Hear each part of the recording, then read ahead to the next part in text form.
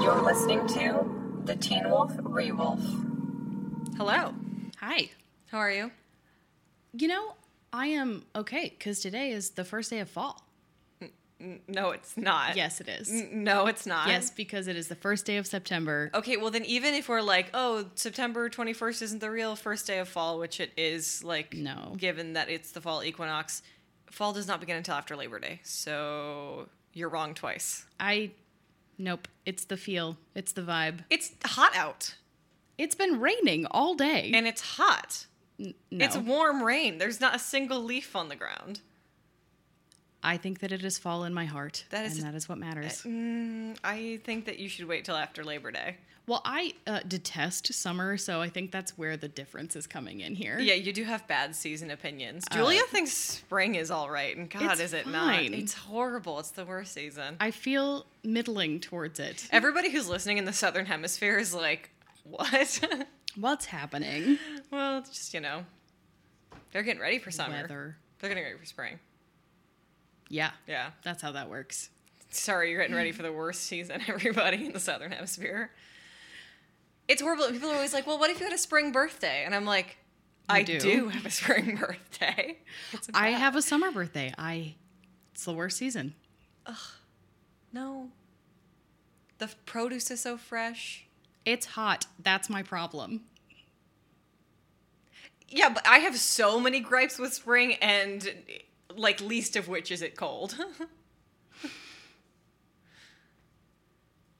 I'm really trying to think of like what you could possibly have issues with spring besides the allergy part of it. Well, one, my allergies could kill a small horse, and two, it's so claustrophobic. By the time spring rolls around, I want so bad to get out of my winter clothes, and winter lasts for 8 years if you live where we live. So like, it's suffocating. Well, so you're mad at winter. No, I'm mad at spring. Because if it's winter, I'm just like, I accept it's cold. I like it being cold. I sort of like the steady temperatures in the below freezing area. But the sort of like pissy, gross, cold, wet rain of like 40 degrees that lasts for 3 months is just heinous. I love doom and gloom, so that's all right with me. I can't go outside. Also, you know what it is that I like being outside so much. Can't relate. Oh my gosh, I love being outside. My preferred state of being is outside, so spring is horrible. Fascinating. People who live in temperature, like people who live in the South though, like love spring because like spring is actually agreeable there. Like Madison was my twin sister was really sad she wasn't going to be in Baltimore for spring because that's the one time of the year it's like palatable to be in Baltimore. Because it's warm and not. Ugh. Yeah, having grown up in that area, I'm well aware of the lovely 2-week period of not suffering. Yeah, she's happy she missed summer in Baltimore, though. It is gross. It's disgusting. It's like walking through soup. You think New York smells bad in the summer? Oh, Baltimore. There were days during summer when I was a kid where like the public bus would be free because the air quality is so bad because it's just that humid and it's just that gross. That's really nasty. Yeah, but I would ride the bus a lot, so love it when it was free. Yeah, fair. True. Should we talk about Teen Wolf? This is the first time I feel like we started talking about like something as innocuous as the weather and didn't just go, this week in coronavirus. Well, I just feel like when the world is consistently on fire, it's just, Yeah. we would love a distraction from the world being on fire. Eventually we run out of commentary, too, if things are just going to stay this bad. Yeah, I am exhausted. It's like you guys know. You know. I did read, though, that today, and this will upset you, that, and this is, there's not serious, like, there's a little bit, it's like this is a hard thing to quantify, but even though America only makes up 4% of the world's population, we make up 22% of the corona deaths. I had not heard that specific number, but that is massively depressing. It really is sad. Yeah. What a horrifying thing. And what's right around the corner? Normal flu season. Get your flu shots, everybody. Get them at your pharmacy. Every time I've gotten a flu shot, it's made me sick. Although all this does remind me of, did you ever read the Georgia Nicholson series? No. I know we talked about it in our Corona mini, so I just couldn't remember if you'd read it. But she refers to America as land of the free, home of the criminally insane. She's not wrong. No, and every time I read statistics like that, I'm like, yep, uh-huh. Mm-hmm. What episode did we talk about this? Where are we talking about this week, Julia? We are talking about season 3, episode 8. It is called Visionary. It is. Which is, I don't know, is that mean? Well, no, I get what they're trying to do, because it's supposed to be like visions of the past in Deucalion's eyes or whatever. I think there was a better name, like even a more poetic name to go into this. Probably. Yeah. Well, because, and I think the visionary, like the person, is Deucalion. Mm-hmm. So, yeah. But it's also Deaton, kind of. I But guess. you know what? We are going to get into that. But before we do that, we do have to do our 60-second recap. And guess who's going first? That would be me. Yep. Are you ready? I think so. All right. I feel like, honestly, there's so much sort of, there's like a lot of scenes where it's just like sort of choral music playing. There's like, the plot is actually not major dense in this one. No, it's not. And it's atypical of your average ep of Teen Wolf. Very much so. Gonna count you down in 3, 2, 1. Okay, flashback to baby Derek being hunted by the Argents a long, long time ago, and then we flash forward to the present, and Derek is missing, and Styles is like, what's the deal? And Peter's like, I'm going to tell you the story of why Derek's eyes are blue, because we all care about that, apparently. And it's because he fell in love when he was in high school. Meanwhile, Allison and Scott have gone to Gerard to try and figure out what he knows about Deucalion, and he won't tell them until Scott decides to take away some of his pain. And then he's like, I don't know anything, which is total bullshit. And then he starts telling his story about Deucalion. And we find out that a long time ago, when they were hunting, the Alpha Pack came to Beacon Hills because they were all kind of rallying around Talia, and Gerard killed one of their own. And so Ennis decides that he's going to go wreak revenge on them, and because he tries to get the body from the hospital and he can't. It was ripped in half, and they're like, you can't reason with a man like that. Meanwhile, at the high school, there's a girl named Paige, and she plays the cello, and young Derek is obsessed with her. And Peter decides that he wants to mess with Derek and is like, you should. Nope. Dude. I really thought I knew what was going on. I Yeah. saw it all in my head. Maybe there was more happening than we thought. Maybe. There's 2 stories, Yeah. happening concurrently. Yeah. But I did not even get... I got 3/4 of the way through. A third. 2/3. 2/3? I'll give Yeah. you 2/3. Okay. Let's see if you can do better than me. Are you ready? Sure. Okay. 3, 2, 1, go.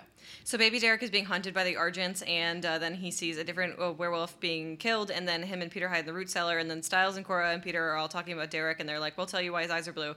And then Allison and Scott go and visit Gerard, and then he decides to tell them about Deucalion, but only after Scott takes his pain. Baby Derek is like kind of an asshole to Paige, but then they like fall in love because or whatever, I don't know. Gerard suggests that the Deaton might be the Duroc, and then he tells them Deucalion isn't always blind. Baby Derek and Paige play Haunted House before the Alphas roll up to this creepy like building with Talia, and we realize that the werewolf that was killed at the beginning was part of Ennis's pack, and he wants revenge, and they're like, no, we have to be reasonable about this, and like Derek kind of decides he wants to turn Paige, and then Peter convinces him like, that's what you need to do, is turn her into a werewolf so you can be together forever. And then Chris kind of and Gerard like in the past are explaining like what a Nemeton is, and then Gerard explains the myth of like Cain, which doesn't actually exist, and the relationship to the Druids. Oh my gosh. We are done. Yeah, I guess a lot... We spoke too soon when we said that not a lot happens. I still don't actually think a lot does happen. I just think that there's just a bunch of teeny tiny mini scenes. Yeah. What we basically miss is that Ennis bites Paige at Derek's request, and she does not make it, and he kills her to take away her, like, basically a mercy killing in the Nemeton. Mm-hmm. And Deucalion sets up a parlay with Gerard in the distillery, and we find out that Gerard set up a trap for them and is the one to blind Deucalion, and that's what sets off his killing spree, where he kills the rest of his pack and becomes the Demon Wolf. And it is horrific. It is, yeah. Both the way, because Gerard kills like some of his own people, and then like it's just so gross. It's awful. Yeah. Mm-hmm. A despicable person. It's funny because when we are doing this and you kind of have the enemy of last season next to the enemy of this season, obviously this episode is meant to make you sympathize with Deucalion, but oh my god, is he a more like graceful villain? Yeah, especially everything we've gone through with Gerard. There was nothing that the writers needed to do to make me believe that he was evil, and now it's just like nauseating. Yeah, how horrible he is. Yeah, I didn't need that in my life. Yeah, it's also just like not really all that interesting to me. Like I'm actually like, no, I get it. I know. Yeah, we know he's evil. Yeah, we didn't necessarily need this. And we just like set this. All this does is like, it's funny because I think we were talking about this before we started recording. Is how like Peter is somebody who his evil is like out of personal gain or a little bit maybe chaos for chaos's sake sometimes. Mm-hmm. And even though he does like really despicable, horrible things, he has enough about his character where you don't forgive the evilness, but you understand it. Whereas Gerard is just a psychopath. I mean, like literally does no sense of like human emotion, which is boring to me because this is a show about how people relate to each other, as most pieces of dramatic media are. Yeah, he's sadistic. Yeah. It's funny because Gerard is a psychopath, but I would consider Peter to be a sociopath, and sociopaths have the ability to make that connection, and that's why he's more palatable. And you also, like, 9 times out of 10, Gerard is just doing things because he, like, hurt people. Yeah, I mean, if Gerard's character, obviously, like, when you watch, like, horror movies, that's something that is compelling because there needs to be a reason for horror in movies, and if the reason is just, like, you know, the worst of humanity, that, you know, all monsters are human type shit, it doesn't really fit here. No, especially the way that they've built up the world and the players in it. Mm-hmm. It's just not compelling within that particular scenario. But since we're talking about Gerard, we should a little bit move into our theme because he's such a major player in it. And this week we're going to be talking about this episode through myth, which kind of happens in 2 different regards. We're both hearing myths, legends, you know, stories about these characters that become like part of the Teen Wolf dogma, if you will. But it also exists in that a more sort of like literary sense of the word myth. So we're actually like hearing myths about the creation of werewolves. We're hearing parables and stuff. So do you want to kind of start with Gerard's half of the story, since that's kind of how it's split up? Yeah, let's do that. He drops a lot into the story that he's telling. Like, not only is he completely lying about the events that went down with Deucalion and creating this false myth of what happened, but he's also explaining to Scott like where werewolves come from in theory, and teaching him about the myths of the druids. So in a way, we're kind of getting more of the lore that we have been asking for. Mm-hmm. But none of it feels particularly helpful. I think there is a realm in which it is helpful. That realm was just not written by the Teen Wolf writers. You know, it's interesting. What's funny about this all is that even though he is lying, and I think this is kind of true with Derek's story, or with Peter's story as well, is that, like, the main takeaways from the story, like, the things that's actually useful to them, isn't the shit they're lying about. Mm-hmm. What Scott needs to know is that Deucalion can see as a wolf. Which is such a weird distinction, but helpful, I guess. And what Stiles needs to know is, one, that why Derek's eyes are blue, but, like, 2, that somebody died in the Nemeton. Yes. Which is not useful information now, but, like, that's a helpful tool for later or whatever. Yeah, there's, like, a little nugget dropped in when Gerard and Chris in the past run into that tree. And Chris is like, this is a Nemeton. Because Chris just knows everything, apparently. Very sexy of him. Yeah. That's why he's a Ravenclaw. I miss him. He hasn't been around much. I know.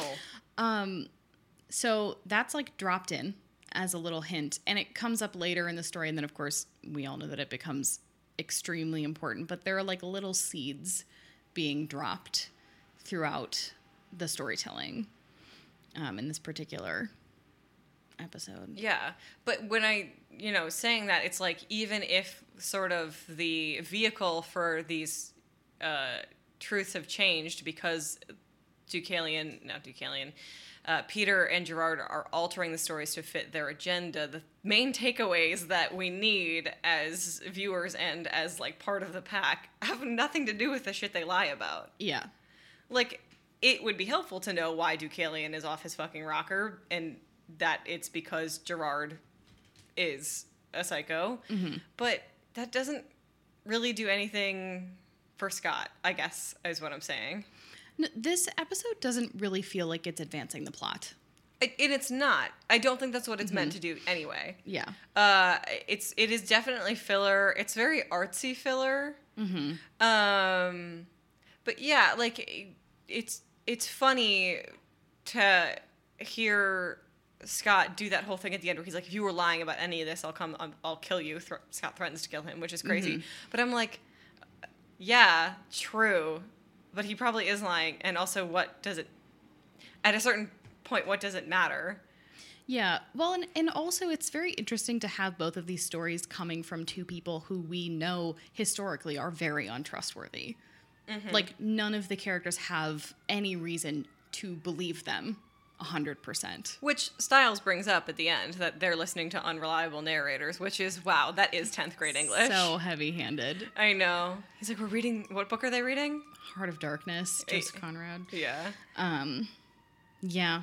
Does any of you guys have to read that? Wolfpack? I did not have to either. But I do remember, like, reading The Catcher in the Rye in high school, and my teacher being like, remember, you can't believe anything Holden says. And I'm like, I actually just choose to take it at face value. It is the truth. Yeah. I actually think that Heart of Darkness is about King Leopold in the Congo and how he slaughtered millions and millions of Africans. Oh, okay. So maybe that is the definite better example. Yeah. There's a really excellent podcast episode about it on Noble Blood. I encourage everyone to listen to it because it is horrifying history. But that's what Heart of Darkness is about, if you were curious. Well, now we know. But I guess it is truer to what Styles is referencing. Yeah. You know, it's funny because we have this big story with Gerard, this myth that he has created, and it just makes you think that this is, how all myth is actually sort of translated. It's why, like, there's so many different versions of all of the Grecian stories. Mm-hmm. It's how we pretty much know that there's no possible way to figure out what the original version of the Odyssey was, because up until somebody wrote it down, it was just a giant game of telephone all over ancient Greece, because bards would, like, come to new cities and tell whatever part of the Odyssey. Mm-hmm. So it's interesting that we're sitting here being like, this isn't the truth or whatever, but, like, that is how, these stories are actually created. Well, and even in a more contemporary sense, the phrase history is written by the victors. The reason that Gerard gets to tell that story where he's the hero is because he won. Scott's not going to go ask Deucalion about that story. Does Deucalion ever tell them, though, that it was Gerard who blinded him? I cannot remember. I can't either. We'll get there soon. Yeah, and I do have a question about, like, what you think about the place that the, like, myths that Gerard brings into his story have. Because I know you did some research. Well, so one, the parable of, like, the scorpion and the toad, which is not a myth, but it's, like, one of Aesop's fables, I guess, is told on every single TV show ever to make a point about human nature or scorpion nature. I don't know. It's so boring. It's boring, and really the only reason I can think that Gerard is telling Scott that is to, like, illustrate that Deucalion is irredeemable and he's just the scorpion. I mean, I do think that the one interesting part about them using that, what is a deeply reductive parable, like, it doesn't actually signify anything to anybody, doesn't make any moral statements, other than, like, bad people are inherently bad, which is something I vehemently disagree with. It is interesting that Gerard uses it to convince Scott that Deucalion is the bad actor in his story, because that does actually let us know that Gerard also thinks it's fucking bullshit. So in that way, it's kind of intelligent. Less so on Peter's end. Yeah. I honestly... Or not Peter's end, Deaton's. Yeah. Yeah. Well, because Deaton is trying to warn Deucalion of Gerard's nature, so it's being told about each actor by, you know, basically they're trying to convince each other that the other person is evil, which is nuts. Yeah. And just goes to show you that they're both evil. Well, Deucalion is not... I would not call him evil. No, but he is a bad person. He's he's the bad guy. He is the villain. But especially by the end of the episode, I'm like, I get it, you know? You looked up some stuff about the Prometheus thing that Gerard talks about, which doesn't make any goddamn sense. Well, in a way, it kind of does. There is no such person called Lycan, and maybe that wasn't the implication. Maybe we just reread that. But Prometheus' son is Deucalion. He may have had other sons, but this is the one that's important to the story. And basically, he says that humans felt that they owed their lives more to Prometheus, bringer of fire, which makes sense, than the gods. And so Deucalion kind of went out of his way to taunt the gods. He tried to serve Zeus human flesh, which Zeus is a terrible, just like not a good guy. So I don't really know why that's such a big deal. But it is a no-no in like many Greek myths to serve the gods human flesh. You get punished immediately. So it doesn't shock me that that's something that they made up for this story. Yeah. But so that very well may be true, that he did that.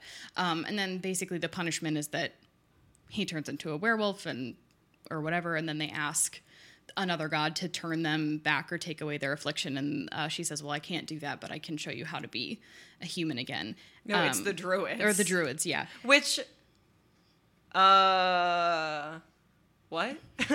Well, the takeaway from that, which I think is important and serves Gerard's story, is that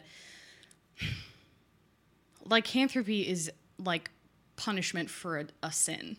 It is a divine punishment, like handed down from God, that signifies that you are bad, that you are other, that you are not a human anymore, which is how Gerard views werewolves. So that makes total sense.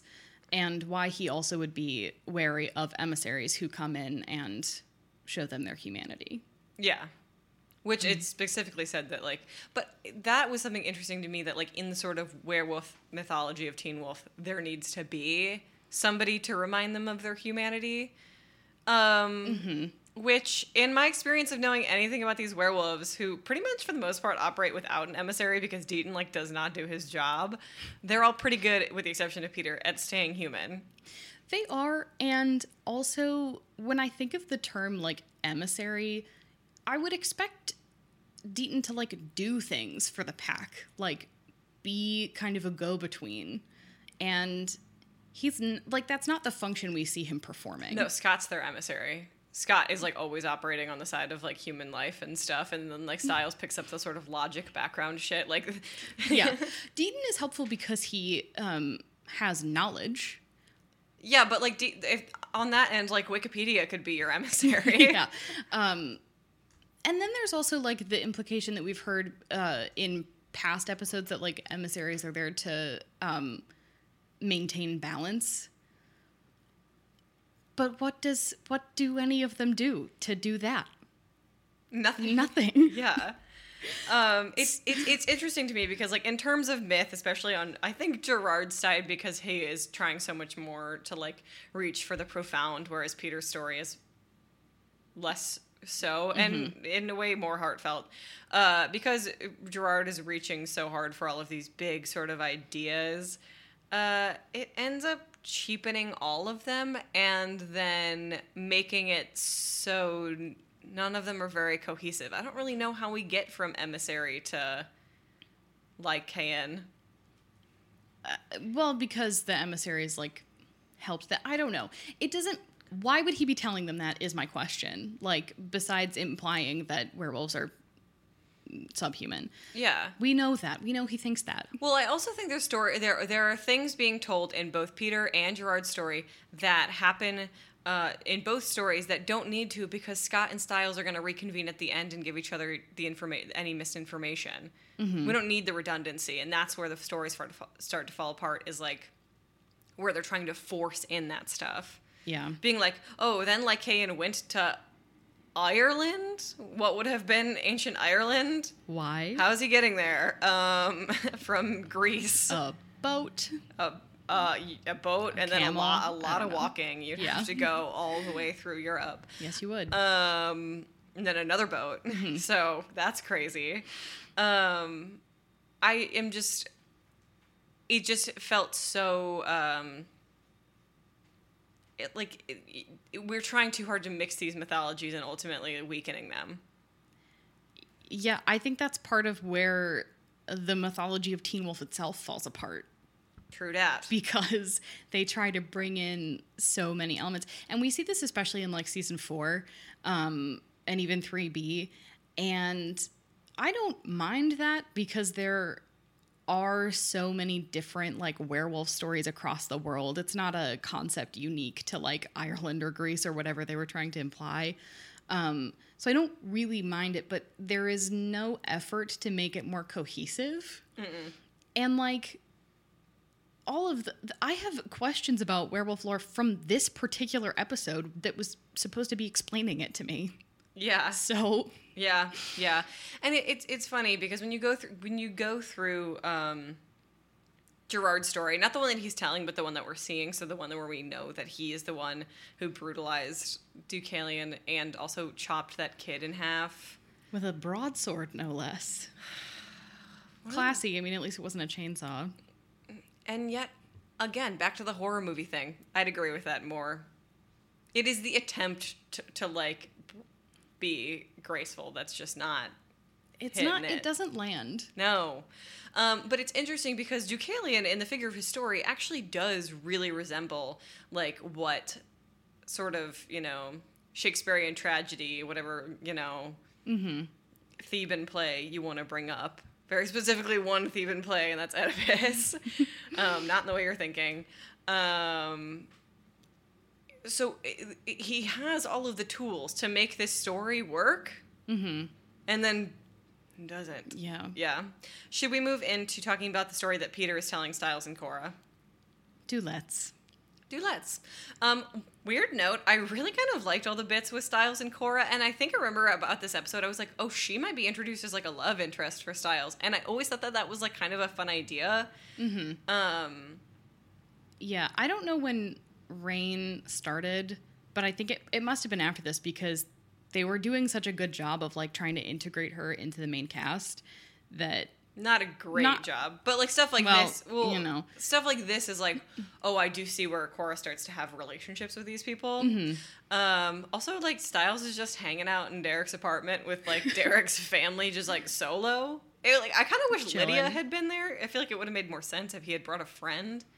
Well, especially because, correct me if I'm wrong, but, like, the ending of the last episode, like, it ends with Boyd dying, and then, like, Scott goes and gets his boss. And is there any sort of, like, reconvening after that? Not that I remember. Because this episode we accidentally jumped in, like, 5 minutes into the episode, and we were so confused because it really just jumps right in. And so we have no idea why Stiles is just hanging out. No, we don't. And it's clearly not the same day. No, he says Derek's been gone for 2 days. Yeah, Derek's been gone for 2 days. He seems remarkably unupset by Boyd's death, which is, again, they don't bury their dead on Teen Wolf. It's a serious problem. No, and, well, literally at the beginning of that whole scene, Stiles is just, like, listing off all of the horrible things that have happened, and, like, this is not the fault of Dylan O'Brien, but no emotion. Like, he starts to kind of show, and you're like, he's clearly stressed about this, but nobody else on the show is allowed to be sad Yeah. ever. Yeah. Except for now, Derek. Has he not always been sad? Yeah, but now we know A little why. angry. Mm-hmm. Yeah. So Peter's story goes through and is about how Derek had to mercy kill his girlfriend, which is a crazy sad thing. Also kind of a little Grecian, if you ask me. Or any other, ancient literature. Yeah, it's like Romeo and Juliet gone wrong. Kind of. It is definitely like a story of man's hubris. And Sorry, go ahead. And also just like Peter as master manipulator. Yeah. Peter's great. But again, Peter, in the myth that he is telling, his biggest lie is that he says that Derek is the one who insisted that they turn Paige, but it was him. Yeah. But it's still not clear as to whether or not they both asked Ennis to bite her, or because he's sitting in the locker room, he knows it's happening, right? Mm-hmm. Yeah. So Derek agrees. So Peter's biggest lie is also, again, not even that big of a deal, because even if Peter didn't blame Derek, Derek would still be blaming himself. Yeah.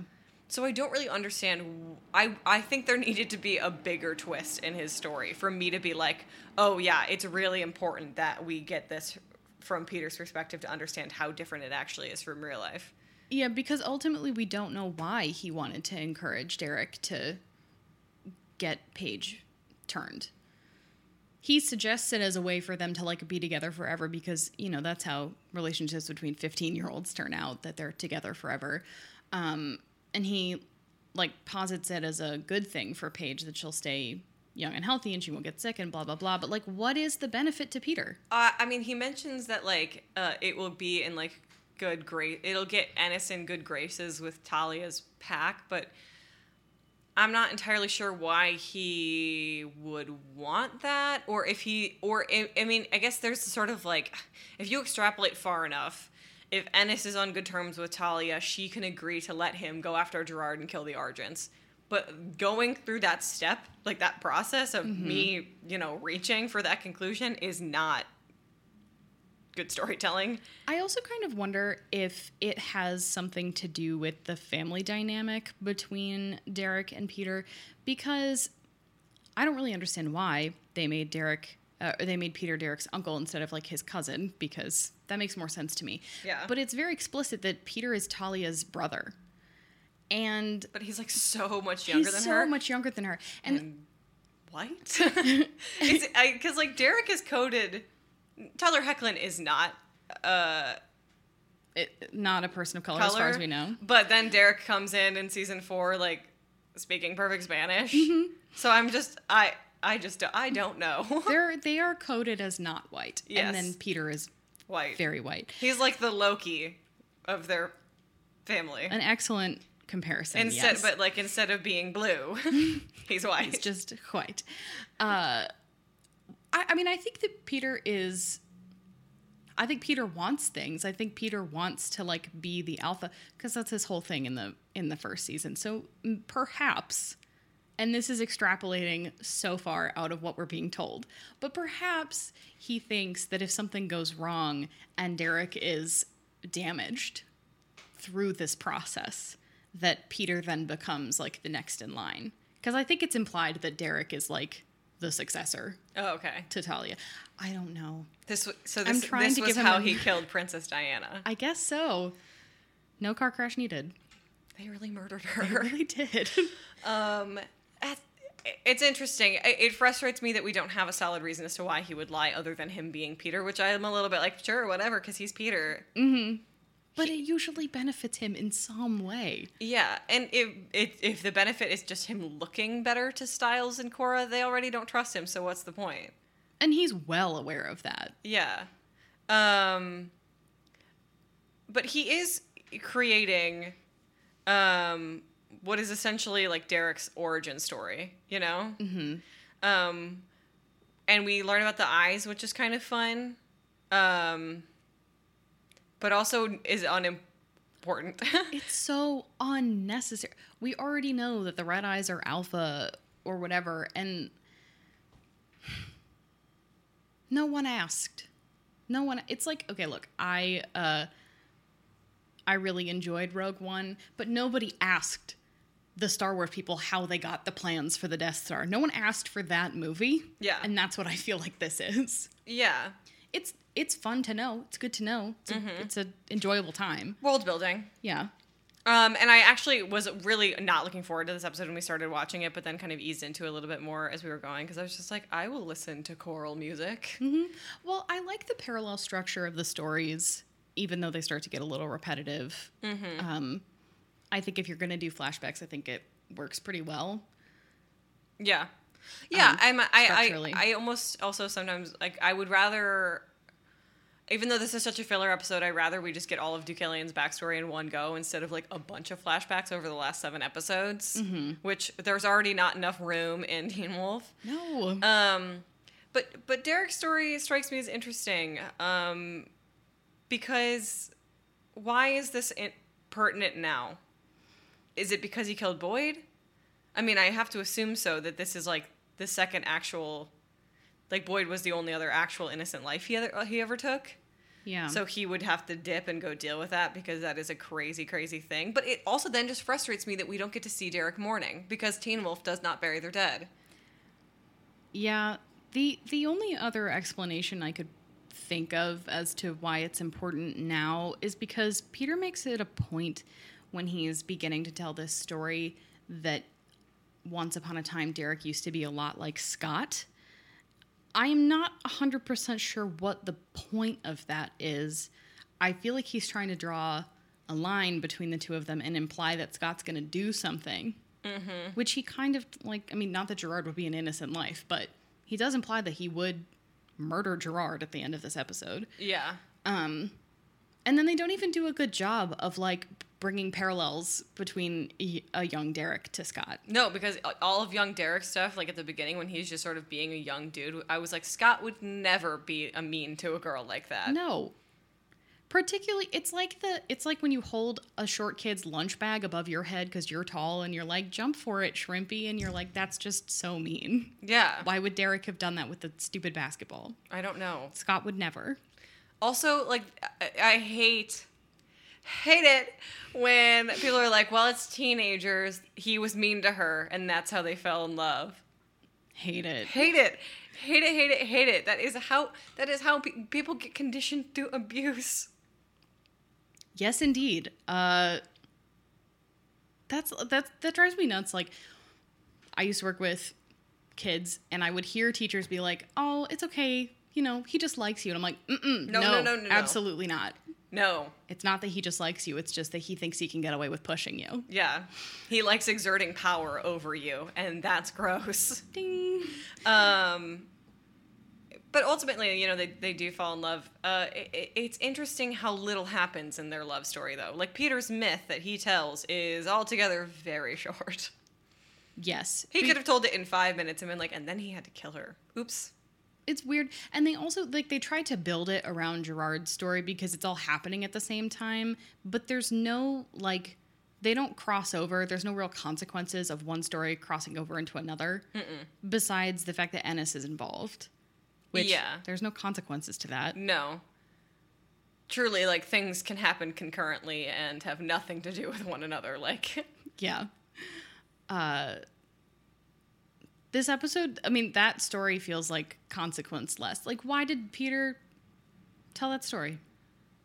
To make us sympathize with Derek. I think the audience could use a reason to sympathize with Derek at this point.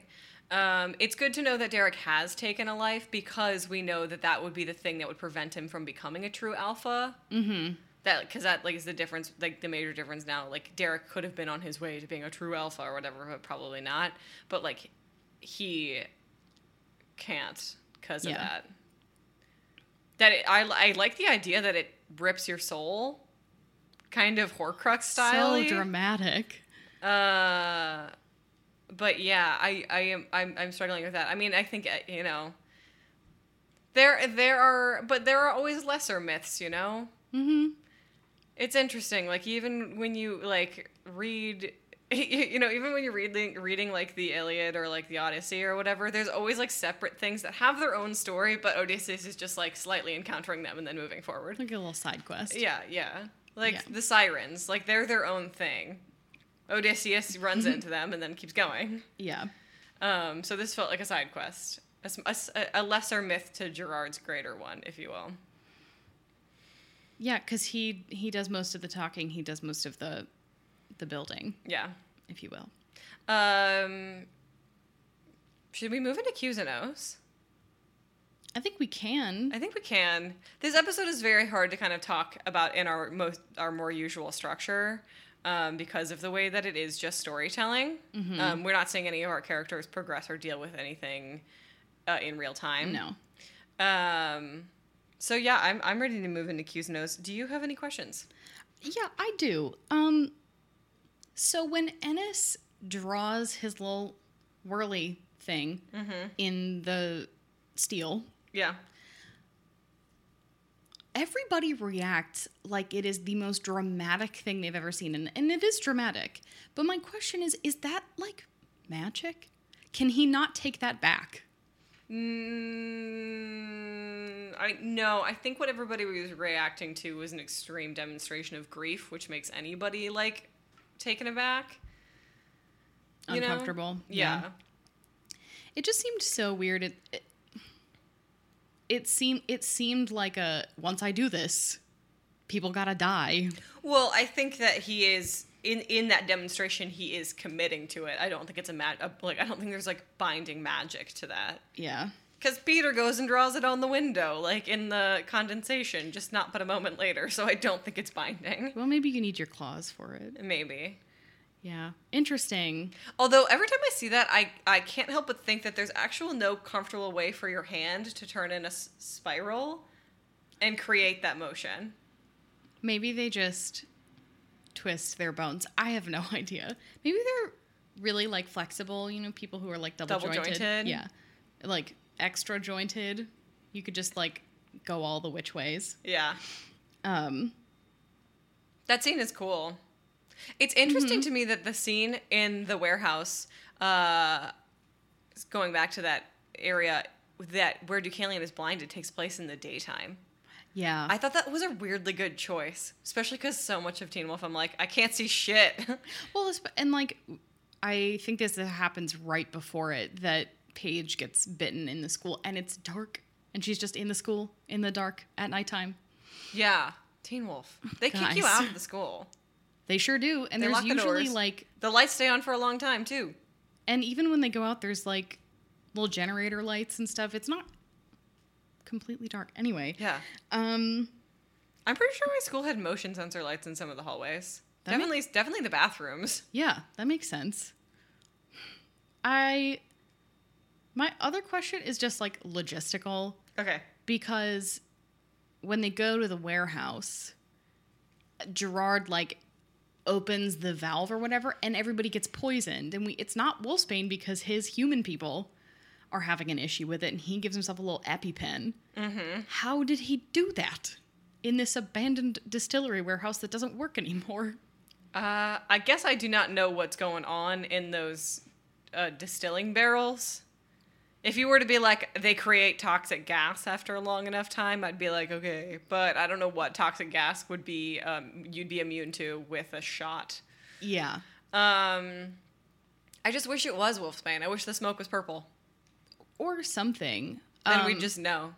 Well, yeah, we would just know. But he also has to release something that hurts his own men so that he can fake their murders. Yeah. So it would have to be like a toxin to both creatures, human and werewolf. Like, I just don't know what it would be.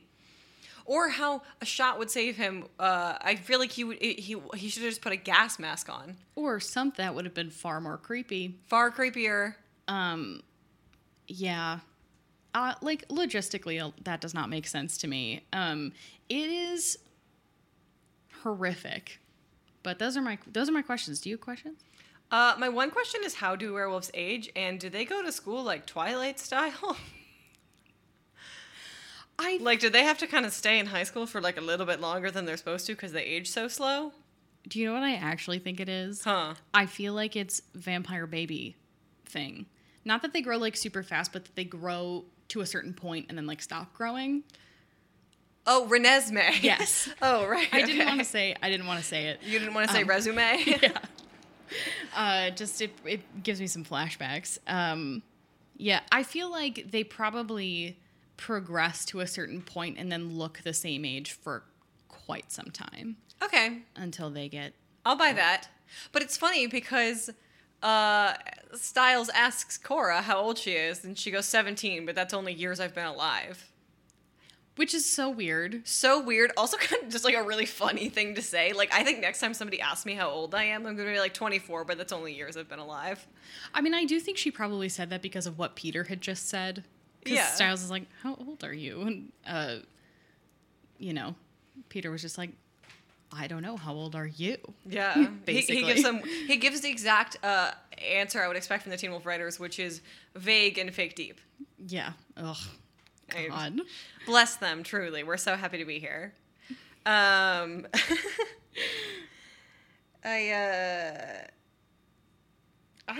kind of ready to move into observations. I didn't have a lot of questions about this episode because, again, as much as stuff happens, nothing happens. That's why Yeah. I thought the recap was going to go so quick. There's just about 8,000 mini scenes where nobody does anything of consequence. There's just like minutia we didn't need.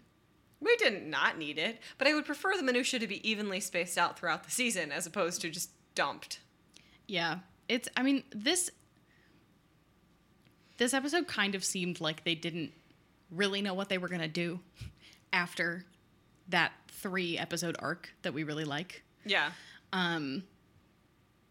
Because I feel like there were parts in earlier episodes in this season where we could have just been dropping some hints or dropping some flashbacks that would have benefited us, and Or then we wouldn't have even had to if- spend a whole episode on it. Even if just in the past we had seen Derek have damage about this stuff earlier on, like he is obviously damaged, but it's like general damage. Yeah, I mean, there are so many ways to signify that. Like, maybe Derek has a locket. Maybe Derek has a picture of her. Maybe Derek whatever.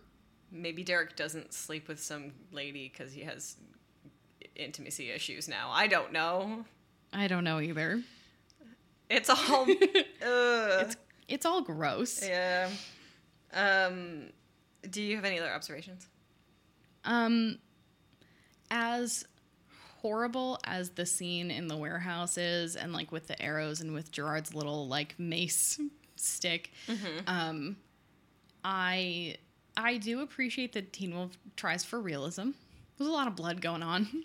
It was very bloody, and so was the death in the Nemeton. There's a lot of blood on her hands and stuff. Yeah. I really loved that scene. I think the way that he gets blinded is so messed up. Mm-hmm. It's like I said earlier. It's like Oedipal because after Oedipus like finds out what he did, what he's done, he blinds himself with pins. Yeah. But it's like the sort of similar motion of both going into both eyes at the same time. Mm-hmm. It also is a little bit more like this happened, like the story of Saint Sebastian, who like is basically is shot with arrows just because it's discovered that he's a Christian, which is basically what Gerard does to Deucalion. He kills him just because he's a werewolf. Yeah. Stabs him. He doesn't kill him. But I mean, But Saint Sebastian didn't die either, so. yeah. They kill that other werewolf for like right at the beginning and slice through his throat. It's Yeah, with an arrow. disgusting. Patron saint of arrows, Saint Sebastian. I did like having the little parallel at the end of Scott being like, I don't believe you, and Styles being like, I don't believe you. And I'm like, yeah, because they are not dummies. Intuitive. They are smart. They use their critical thinking skills. Scott's Scott's doing a lot more critical thinking these days. I'm proud of him. Yeah, and we actually saw that happening. We saw him studying for the SAT. We saw him reading books. We know why that's happening. That I like. Yes. Natural character progression. Yeah. Heart of Darkness, heavy-handed, but I don't know. It's nice to have a reminder that they're in high school. Well, it was nice to have a reminder that this show is for high schoolers. Mm-hmm. So often I'm like, oh God, that was so, that was too much. That was so heavy-handed. That was so obvious. And then I'm like, this show is not for me, who spent most of like my college career analyzing like television. Yeah. So as much as I was like, we get it, I was like, well, some people might not, so that's a good explanation. If you haven't read Heart of Fair Darkness enough. yet in school, Yeah. maybe you haven't talked about that. Maybe. I just had one more Go ahead. observation. And this is kind of a complaint about like going forward in the series, because we're told in this episode that Talia is kind of like all powerful. People come from miles around to come talk to her Yeah, because she has like pilgrims. Yeah, she is like a shapeshifter, and they like come to her for counsel because she's so wise and she leads the whole pack of her family. And we find out later that Derek has that same ability, and they do nothing to flesh it out in the same way. I know. Because the implication is that he's going to take over his mom's role and like rebuild the pack. And that's even what Cora says. She's like, that's what I heard. And it never comes to fruition, and it bums me out. Yeah, that would have been a much better 6B. Agreed. You know what? This is going to sound really weird. You know what episode I think does this episode better than this episode?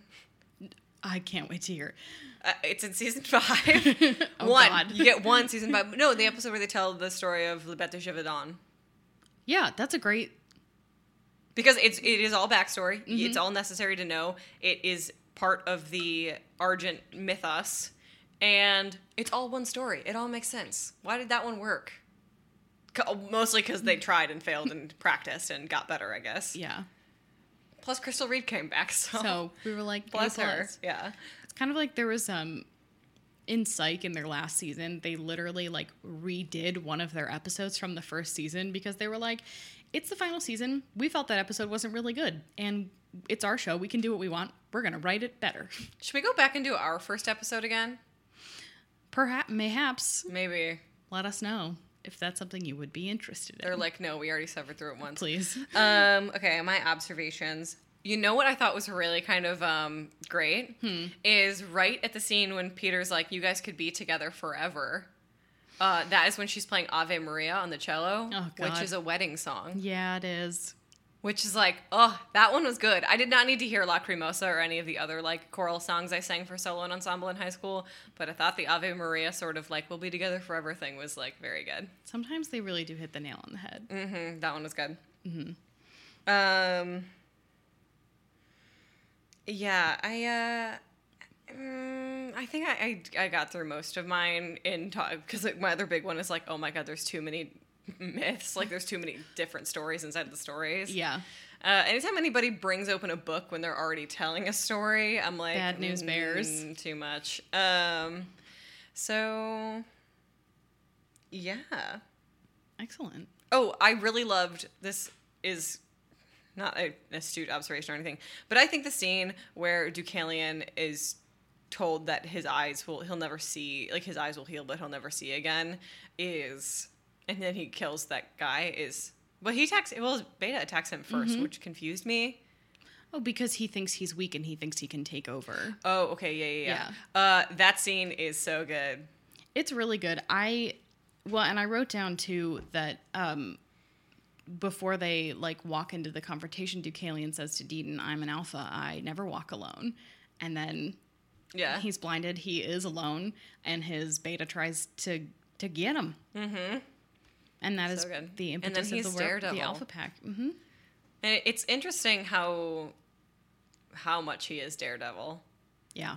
Like just because the idea of like having the heightened senses, not because you're blind, because he's obviously a werewolf, but like that obviously increases them and stuff. Mm-hmm. He just doesn't get poison dumped in his eyes. Fun fact, the same poison that the chemicals that blinded Matt Murdock turned the Teenage Mutant Ninja Turtles into the Teenage Mutant Ninja Turtles. That is fascinating. For a hot second, I thought you were going to compare the chemicals to like the scene in the warehouse, and I was like, that's a long walk. No. I was just going to tell you that I'm not actually sure if that's true throughout the Teenage Mutant Ninja Turtle canon, but I do know it is true in some parts of it. So what an insane phenomenon! I know, the Teenage Mutant Ninja Turtles.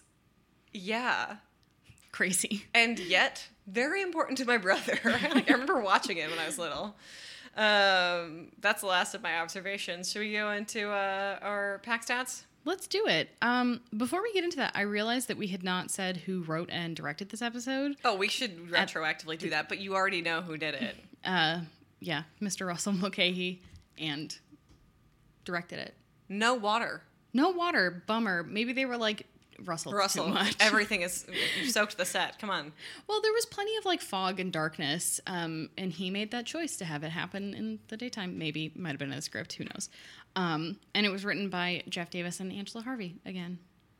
The dynamic trio of Teen Wolf season 3. I would agree. And you know what? As much as I'm shitting on this episode, it didn't offend me. Like, I'm not sitting here being like, this is the worst the writing's ever been, and the directing was as fine as it is with Russell Mulcahy directing. It was not bad at all. Yeah. Not a word I'd use to describe it. Yeah, pack stats. We had 5 eyes. As we knew we were gonna. Yeah, lots and lots of them.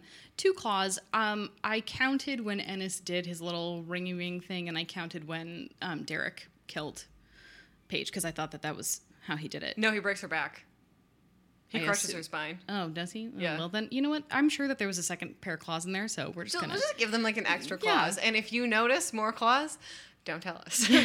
We do not want to know. No shirts.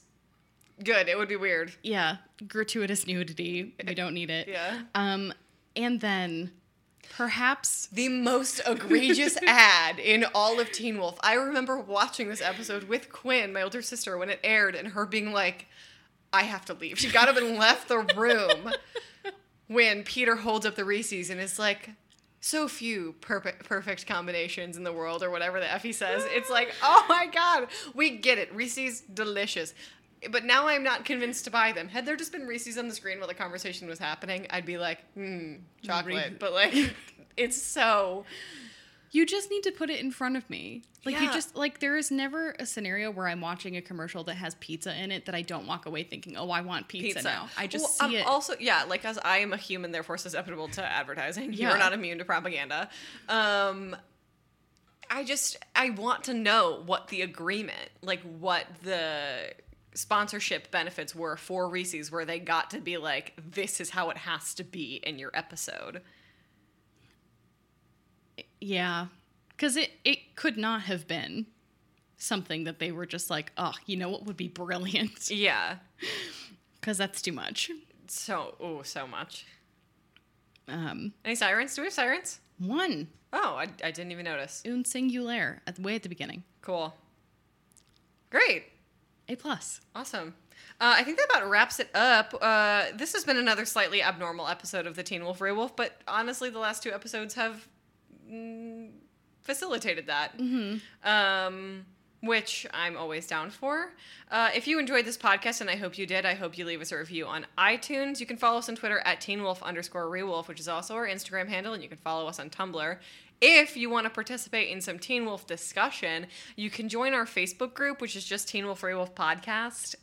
It's an open group. Just go ahead and join it and make new friends. Other than that, I have been Christian. And I'm still Julia. And we hope you guys have a wolf of a week. Ow. Ow.